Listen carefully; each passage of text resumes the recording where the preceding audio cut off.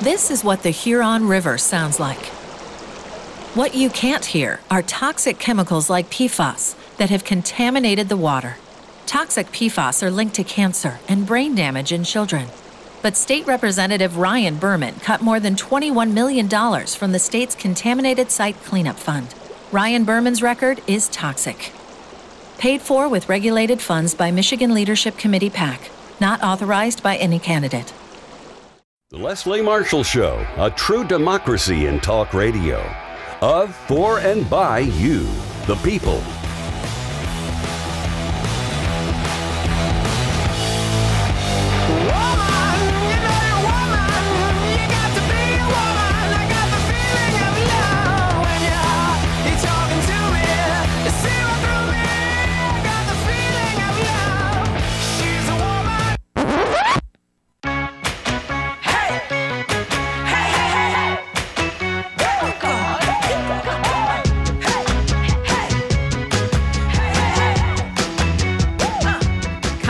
Live from Washington, D.C. every Wednesday from 3 to 4 p.m. for an hour-long Generation Progress takeover. Check us out at genprogress.org or on Twitter at genprogress.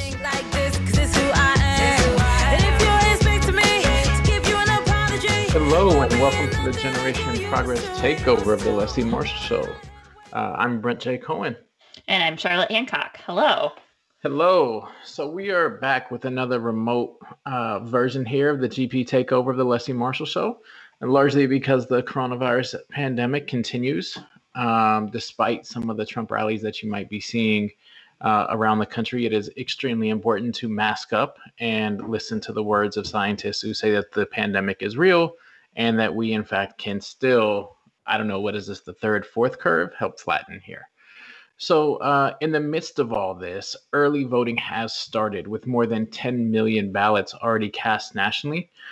And we are only 20 days away. That's less than 3 weeks away from Election Day 2020. Oh my gosh. Right? It is. I feel like what has felt like it's last week was March, and yet tomorrow is almost Election Day. Well, not tomorrow, 20 days. It's coming up on us. Time's a flat circle right now. So that is the best description I've heard, and that'll of course be the last day for voters to cast a ballot in this election. But for folks who are at home, vote early. If you're able and comfortable, mask up and vote early in person or vote early by mail-in ballot. And so, in a year that has largely been dominated by the ongoing COVID-19 pandemic, it should not really be a surprise to folks that this election might unfold a little bit differently than past ones. I think we've gotten used to knowing exactly on November 3rd or on Election Day the winner and loser of the election, and then the timeline for certifying election results this year, especially for the presidential election, might look a little bit different and might be significantly longer than in past elections.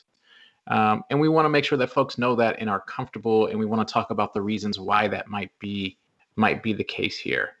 And really just so important so that we can avoid any confusion or the spreading of misinformation and disinformation that we know has unfortunately become a component of our politics here. So to help us break down what to expect from election night 2020 and the ensuing process of counting and certifying ballots, we're joined by two guests from the Center for American Progress. Danielle Root, the Associate Director of Voting Rights and Access to Justice. Thanks for joining us, Danielle. Thank you so much for having me. Of course. And we are also joined by Erin Simpson, the Associate Director of Technology Policy. Thanks for being with us, Erin. Hey, thanks for having me. Yeah, so excited to jump into conversation here with both of you and, just really break down what we can expect here on November 3rd and what we should be prepared for, and make sure that folks listening at home understand what's happening. You can share the good info with friends and neighbors and family. So to get us started, Danielle, could you just share a bit about the work that your team does at the Center for American Progress and specifically what your role looks like as the Associate Director of Voting Rights and Access to Justice?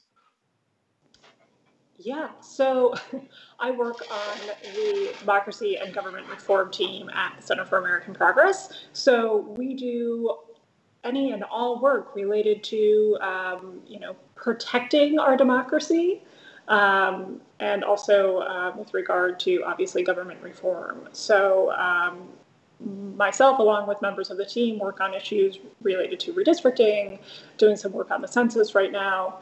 I personally manage CAP's voting portfolio, which includes our work on pro-voter policies like automatic voter registration, same-day voter registration, and early voting, and also our work in pushing back against voter suppression efforts. I've also led CAP's election security work, specifically regarding election infrastructure and procedures in the past. So think about things like the importance of paper ballots and having robust post-election audits to confirm results. I've done a lot of work in that area. And finally, sort of randomly, I also do a lot of work on federal court reform. So I dabble in a little bit of everything, but it certainly keeps things interesting. Awesome. Thanks, Danielle. And Aaron, if you can share a bit about your work on the CAP technology policy team, and especially the sort of the connection here between the technology policy team and the topic of today. Yeah, absolutely. So the technology policy team, the newest team at the Center for American Progress, and we get to promote policies that support a progressive vision of the internet. So I have a great job in that I get to translate all of the great socio-technical critiques from advocates and scholars about big tech's harms into regulatory proposals that can effectively address them. So I get to work on a whole bunch of issues, from competition to digital rights, privacy and surveillance, and in the context of this conversation, disinformation. And so we do a lot of work thinking about disinformation, hate speech online, content moderation practices. And I get to work with all kinds of teams at CAP to try to make those things happen. And specifically in this election season, get to work with the democracy team and Danielle to try to figure out how we can make sure that the principles she's trying to carry out offline happen online too. So right now, our team very focused on election disinformation. And this is an all hands on deck situation. So there are all kinds of journalists and grassroots efforts and scholars who are out there online trying to catch stuff, take it down, and not have the same kind of repeats that we had in 2016 and in 2018 in terms of disinformation and misinformation really messing up different parts of our electoral process. I think that's so cool, Aaron. I'm so excited that Center for American Progress started that team that you're on, because, I mean, the world of digital is such a wild west. There's so much new and rapidly developing technology, and there are no rules for any of it. So I'm just imagining, everybody's seeing Silicon Valley get this robber baron situation going, and I think people are like, okay, let's do something about this. How do we make this like an equitable and fair space where everybody has the access and the rules that they need to make sure that this is governed by the same rules that the real world is supposed to have. Yeah, exactly. It turns out, actually, we do need democratic oversight. Turns out. No matter where you are. Exactly. Yeah. Cool. Awesome. Well, we're glad to have you both on the show. Danielle, I know your team also held an event, not literally but held a virtual event with the Center for American Progress yesterday that tackled a similar subject about information, disinformation, and what the election might look like, and how expectations can be managed around election night and the timeline for concrete results. At a high level, what do you think we can expect to happen once the polls close on November 3rd? And I know that this is something that we can spend the entire show talking about. So I'm thinking here, like, what is our top line that we should be thinking about here before we move over to break in a little while? Yeah, so excellent question. What can you expect on election night? There's going to be a lot of waiting around. which is not something that lots of people want to hear right now, because election night is often, you have your friends over and you have coworkers over, you have glasses of wine or something a little bit harder, depending on how the election is going. And the election night is typically a celebratory night, and a time to really gather with people with similar ideologies, to celebrate the democratic process. Obviously, with the pandemic, there's not a lot of parties going on, but also it's really unlikely, particularly in competitive races around the country, including the presidential race. It's unlikely that we will know the winner of those races on election night. Unlikely that we will know the winner on election night. Just repeating that, as Danielle said, it's unlikely that we know the winner on election night. So I really want to dig more deeply into that, Danielle, when we get back. Right now, you are listening to the Generation Progress takeover of the Leslie Marshall Show. That was Danielle Root from the Center for American Progress talking about how we might not actually know who's won the election on November 3rd this year, or into the wee hours of the morning on the following day. So everybody prepare yourselves, have your coping mechanisms ready. And we'll be right back with the Generation Progress takeover of the Leslie Marshall Show. If you miss Leslie on TV this week, catch up at lesliemarshallshow.com.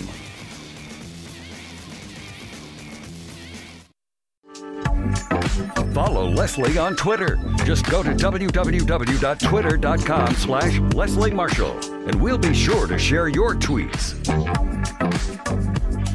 Welcome back to the Generation Progress takeover of the Leslie Marshall Show. I am your co-host, Charlotte Hancock. And I'm Brent J. Cohen. Today we are talking about what to expect from election night 2020. And spoiler alert, we're not talking about who's going to win. We're talking about the fact that we might not know who wins at all, according to on election night, according to some of our awesome experts here on the show today.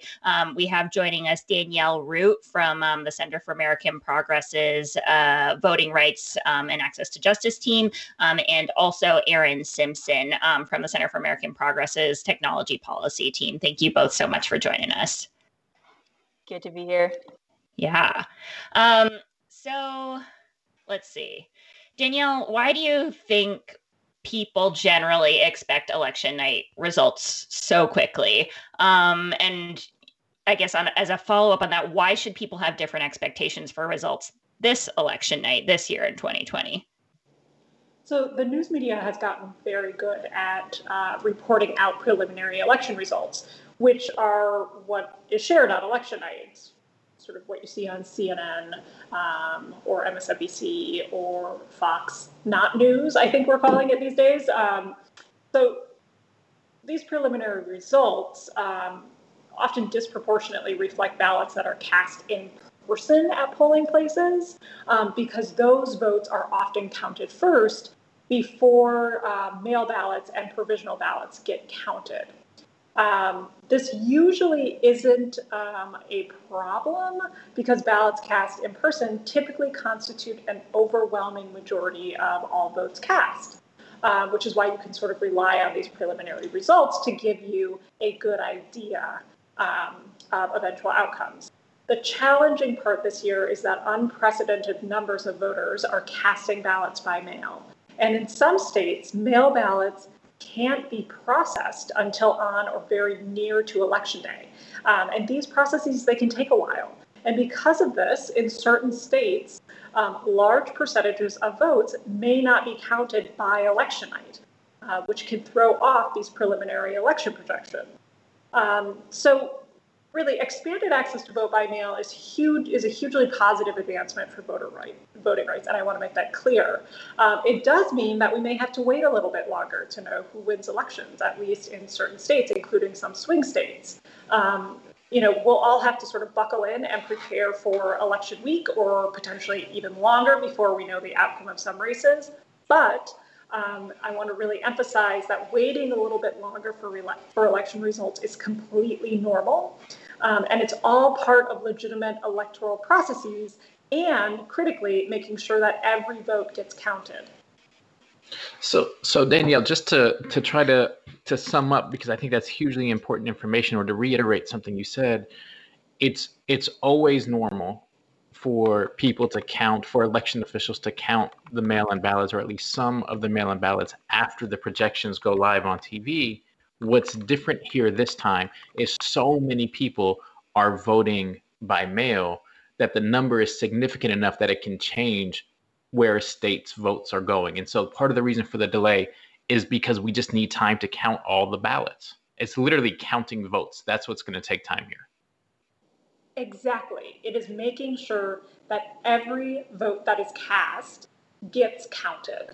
And it is much better for election officials to really take their time and exercise due diligence in ensuring that the right to vote is protected and that every vote cast is counted. It's better to make sure that the ultimate results are correct based on people's vote count and voter intent than to rush these results, just for the sake of satisfying people's curiosity on election night.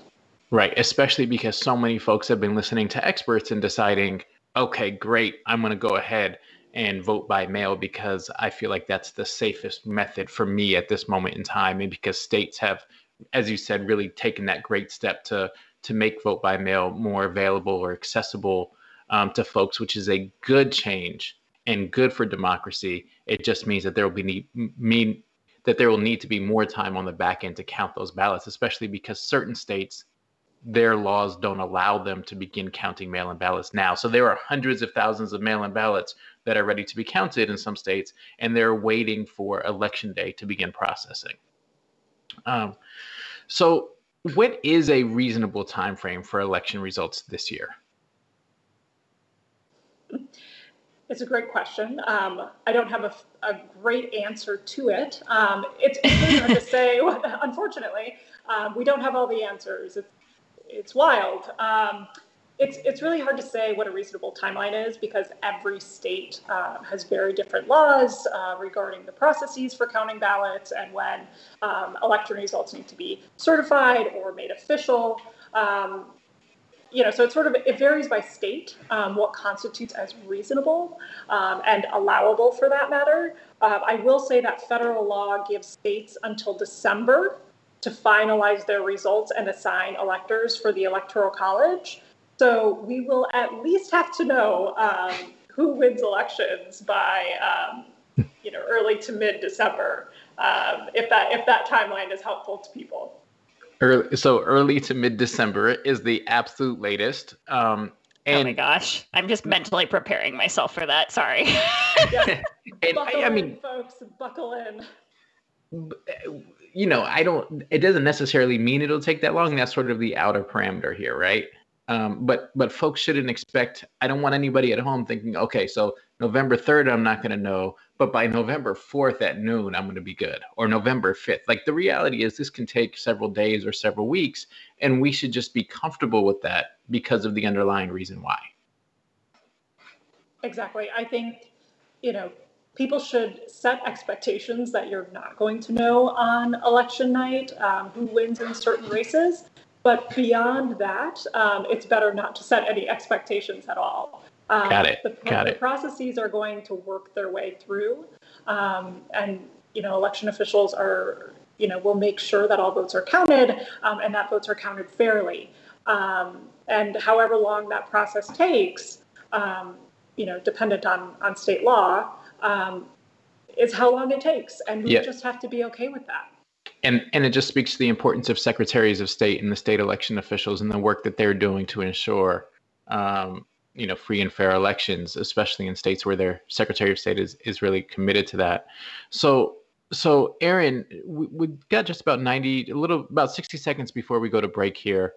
At a high level, what are some of the concerns that you have on the tech side? And just give us a little bit of a teaser here, and we'll dive back into this when we come back from break. Absolutely. I'll tease you with this. You can imagine, as you just summarized really well, Brent, and as Danielle said, it could be a while, it could be days, it could be weeks. And so can you imagine what the internet's going to be at that time we've got a situation where we have high information demand and low information supply. And so that's a perfect storm for disinformers and bad actors to spread disinformation about the election. And so we're worried about digital voter suppression, election delegitimization, and that disinformation spreading online when people are looking for results, but they're not there yet. That is the soundbite right there. Man. Okay, well, you are listening to the Generation Progress takeover of the Leslie Marshall Show. We're talking about what to expect and what to be prepared for on election night, and we will be right back after this commercial break. Life, liberty, and the pursuit of truth. The Leslie Marshall Show.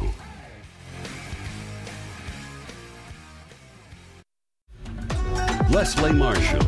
Real people, real life, real talk.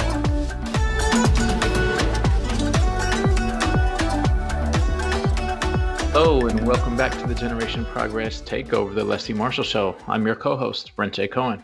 And I'm Charlotte Hancock.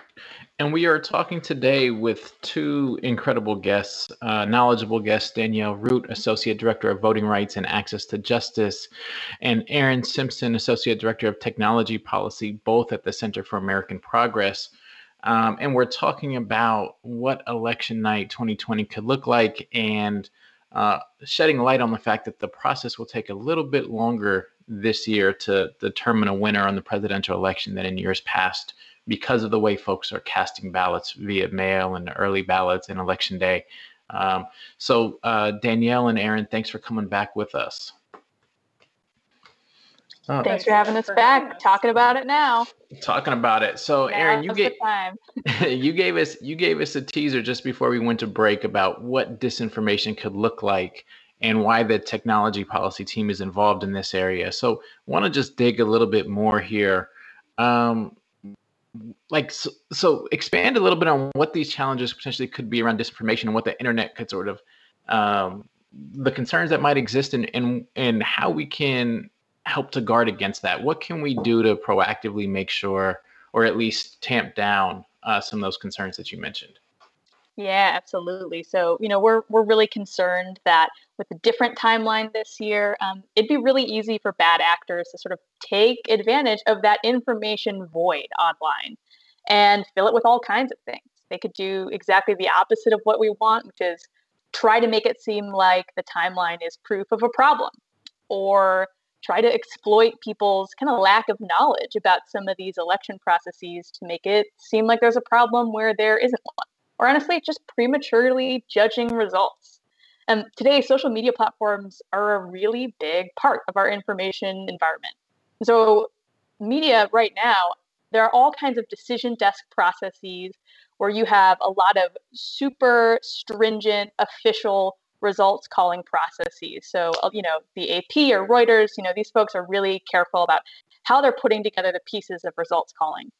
But online, we're worried that because of sort of moderation practices, social media are going to let people claim all kinds of things. And given the lack of information out there right now, those things could go viral. It could make a really confusing environment. And this could go on for days or weeks. So our team's working on recommendations for social media platforms to deal with this problem after polls close. And first, we need them to remove election delegitimization content. This is the kind of thing where we don't think putting a label up is enough. Sometimes just the information out there or the suggestion is bad enough. And so if fact checks and labels won't do it, we really want folks to be taking down just baseless delegitimization. And they have to develop standards for fact-checking election results. So just in the same way that major media have really specific standards for when they're going to call an election result, we think it's time for social media platforms to develop those standards too, so that they can fact check.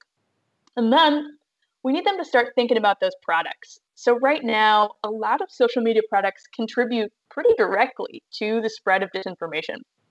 Our team has proposed product interventions like viral circuit breakers, changing their content moderation practices to try to catch claims that are going viral really quickly before they have millions and billions of views.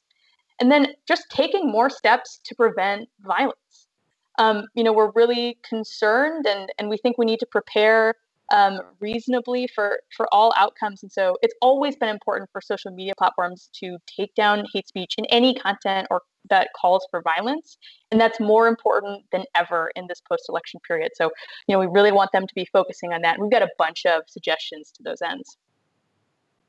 Yeah, I was actually going to ask you, Aaron, about the how some of the things that just start off online end up playing into like violent and scary real life repercussions, and how it seems impossible that some of these social media platforms that let rumors and sort of games of telephone grow explosively with claims of like, well, it's just a joke, when it becomes an echo chamber of it's just a joke that makes mention of violent or racist or vitriolic content over and over and over again. At what point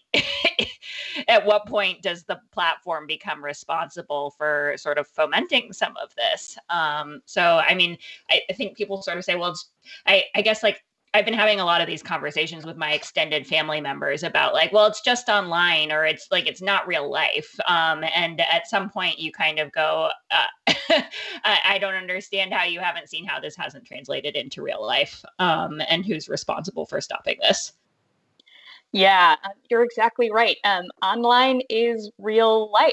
And kind of the faded notion that there's some kind of not real life online, it's just gone. And there can be real consequences. I mean, even in the last couple of months, we've seen, for example, we learned this week of the plot to kidnap Governor Whitmer of Michigan, which is, horrendous. And we learned that, okay, those folks are, using Facebook's group tools to organize that. And we learned the same thing in Kenosha, where there were calls to arms on Facebook group tools. And so, advocates have for so long been asking Facebook to change group recommendations and take things down. Muslim advocates, for example, had been calling for the kinds of changes that Facebook has recently announced for a long time. But even as they're announcing more and more changes, as we get closer to the election, it's all about enforcement. And the enforcement history is really poor for a lot of these platforms. And so we're getting worried, and we're continuing to make recommendations to try to do what we can to reduce harm between now and the election and after the election. So, Aaron, that's hugely helpful, and so glad to hear about the work that you're doing. There's a point that I also want to stress here, which is this should not be, emphasis on should, this should not be really a partisan conversation. And I've got some data here that just came out today on from the latest Kidney Impact poll on Georgia, and I'm looking at the crosstabs right now.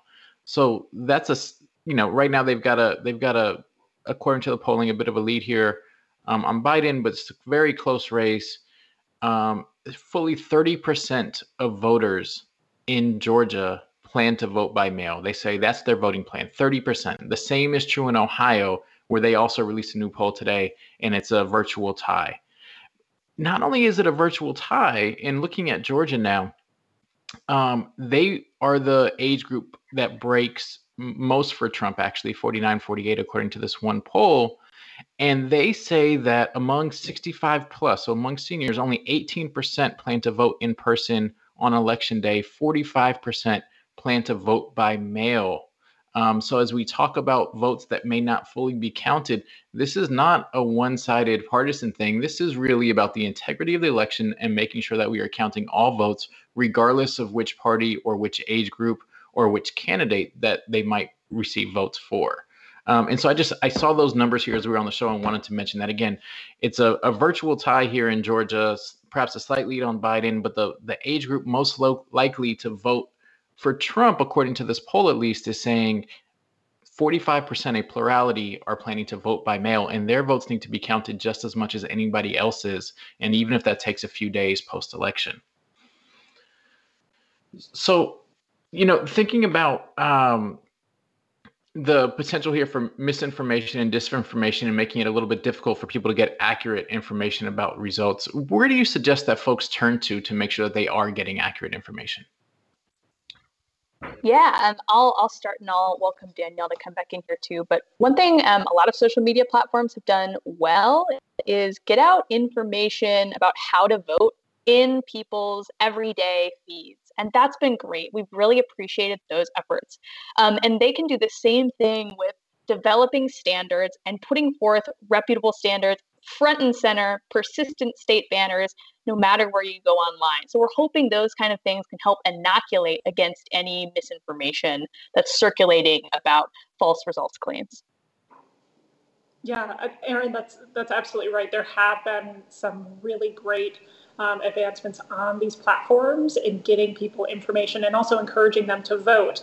Other resources, I really, really encourage people this year in particular to go to official websites that will have the most accurate and up-to-date information. So your secretaries of state website, in some places, lieutenant governors manage state elections. So go to that website, or your boards of elections website to learn specifically about deadlines, other election information, and to get up-to-date information on election outcomes.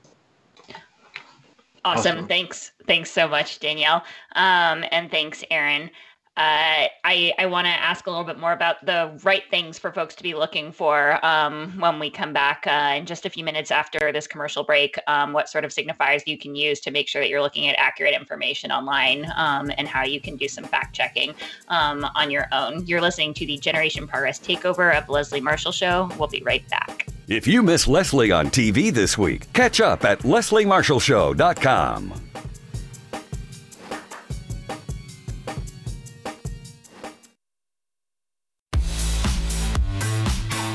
Follow Leslie on Twitter. Just go to www.twitter.com/Leslie Marshall, and we'll be sure to share your tweets. Welcome back to the Generation Progress Takeover of the Leslie Marshall Show. I am your co-host, Charlotte Hancock. And I am Brent J. Cohen. We've got some great guests with us today. We're talking to two folks who both work at the Center for American Progress, Danielle Root, who works on democracy and access to democracy, and Erin Simpson, the Associate Director of Technology Policy. Thank you both so much again for joining us for this final segment. Our pleasure. Yeah. So just before we cut to commercial break this most recent time, Erin, I wanted to ask you a little bit more about what folks should be looking for to make sure that they are finding accurate information. Just a couple of, if you have any tips or tricks, things that folks should be talking to maybe older relatives about. Sometimes I know it can be harder for folks to parse out what's a good way to find real and reliable information. And then also maybe Danielle, if you have any thoughts on if folks want to be finding reliable information leading up to Election Day, what are the best ways folks can find that reliable information? Sure. Thanks, Charlotte. So as Danielle already mentioned, get it right from the source. The official results are great. Figure out where your county clerk's office is, and then you can be spreading that kind of information online in your network. That, and especially when you're thinking about your relatives now, go out and have conversations early about setting expectations around election night and about the possibility of dis and misinformation being circulated. One of the best things we can do is help inoculate against that confusion. And so when you see folks sharing stuff that's baseless and untrue now, now's a great time to go, hey, let's talk about this, because this is setting up, kind of a bad expectation. And so I would just say, there's the best practices that you can always follow, and you can reach out and help your community follow them too. And so you want to be avoiding amplification. If you're going to rebut something, you don't have to share it. Definitely report disinformation when you do see it on social media, or if you feel like it's giving out really bad disinformation about how to vote or what's happening, you can go ahead and contact your county clerk and just let them know that this kind of stuff is going on. Avoid cross-pollination. So definitely don't amplify, but also don't amplify further. If you see bad information, you can rebut that without having to sort of spread that message further.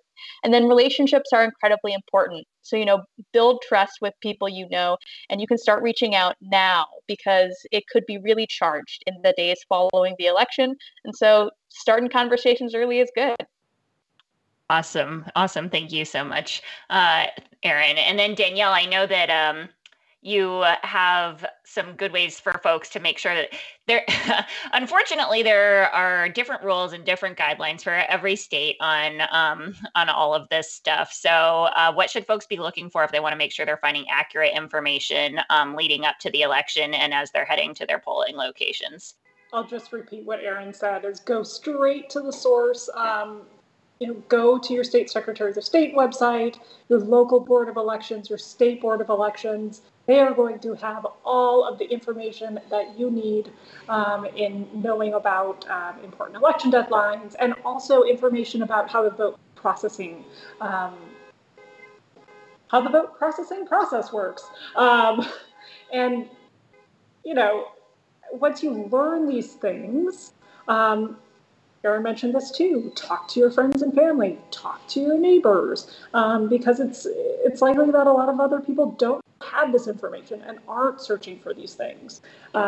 Educating others on legitimate election processes and providing some transparency into how elections and vote counts are run are going to go a really long way in instilling public confidence. And in good news, some states have already put out explainers and PSAs communicating this to members of the public, to members of the media. We've seen some stuff come out of North Carolina recently, which is great, providing people with explainers and information on how these processes work, and also in pushing back against misinformation. I think there's a lot going on right now, and there's a lot of information being thrown at people. Some of that information is good, some of it isn't. This is sort of the disinformation that Erin described in more detail earlier in the show. The point is that it's okay to feel overwhelmed right now, but there are reliable sources. Call up your local election office. They will answer all of your questions. They are there to help. And getting it from the source, as opposed to what your cousin's friend's boyfriend posts on Facebook, is really, really important this year, because there's a lot of people trying to prevent you from voting. I just to double down quickly on a point that I think both Erin and Danielle mentioned. If you see loved ones or extended family members or others sharing disinformation now, that's likely a pattern. I know I noticed an extended family member sharing disinformation. It wasn't about the election, but it was about salaries for members of Congress or something like that. And I was like, hey, this isn't true, and was able to find 3 different official sources straight from the source and say, like, here is how it talks about how elected officials are paid, and how important it was to sort of begin that conversation there. Because unfortunately, we know disinformation will spread. So it's great just to read up on it and go straight to the sources, both Danielle and Erin said, and Secretaries of State website. Shouts out to those Secretaries of State that are proactively putting out explainers now and updating their websites now, so that folks have accurate information from a trusted, neutral source in this situation. So where can folks learn more about you and your work, websites or social media handles that folks should be following? Sure. Well, you can find all the tech policy team's work at the Center for American Progress online. That'll get you there. You can find my personal thoughts on these issues on Twitter at ESMPSN. And if you're looking for resources about disinformation, there's a lot of good stuff out there, and I suggest you check out the greats. Go to First Draft, look at PEN America, read work by Shireen Mitchell, Melissa Ryan, Joan Donovan, Whitney Phillips. A lot of good stuff out there. Get educated now. Now's the time. For our CAPS voting work, for my work, go to AmericanProgress.org, look for Danielle Root or the Democracy in Government team's work. You can also, on the CAP website, click on the events tab to watch yesterday's event on election night expectations, which featured EAC Chairman Ben Hovland, Michigan Secretary of State Jocelyn Benson, CAP's own Adam Connor, and HuffPost's Amanda Turkle, who all had really excellent information and analyses of election night results, how they've been determined in the past, and what to expect in November, and setting reasonable expectations. Awesome. And I think that the main takeaway here for folks who are at home thinking like, so what is one of the main takeaways? It is vote. Go out and vote, whether you vote early in person, mask up, whether you choose to vote on election day, or whether you choose to vote early by mail. Make sure that you're voting. If you're voting by mail, make sure that you are opening up that ballot and reading all of the instructions. We know instructions vary state by state. So don't listen to, as your cousin's boyfriend's friend from 2 states over. It's really important that you open up that ballot, read your state-specific instructions, and vote early and vote confidently. Because as we just talked about, there might be, bad actors who try to sow confusion. But the bottom line is the reason this election will take a few more days or weeks or whatever it is to decide the ultimate winner is because we as a system, or the system, will be counting all ballots. And that is incredibly important. And it's incredibly important because it means that your vote is incredibly important. And so, as a sort of lasting takeaway, please make sure that you're voting in whichever way you feel is most safe and most appropriate for you. Make sure that you're voting. Charlotte, any closing thoughts here? I just love that that the CAP technology teams and democracy teams are working together. I think that 2016 demonstrated to us how closely linked these things are and can be when they should not be quite so closely linked and able to influence each other. So I'm really glad that this work is being done together and in tandem. And that is just about all the time that we have for today, I think. And I really want to say a special thank you to our guests. Again, we had on the show today Danielle Root from the Center for American Progress. We also had Aaron Simpson from the Center for American Progress. As always, I want to say a special thank you to our producer, Mark Grimaldi, for making sure that we sound good and that you can hear us as we're doing all of this from our homes. I also want to say a special thank you to our senior press associate, Emily Leach, who helps pull together the show and find our guests. And then to all of our listeners, thank you so much for listening. And make sure to check us out on Twitter and Instagram using the handle @GenProgress. We will be talking to you again on our next Remote Generation Progress takeover of the Leslie Marshall Show on October 28th. Thanks so much.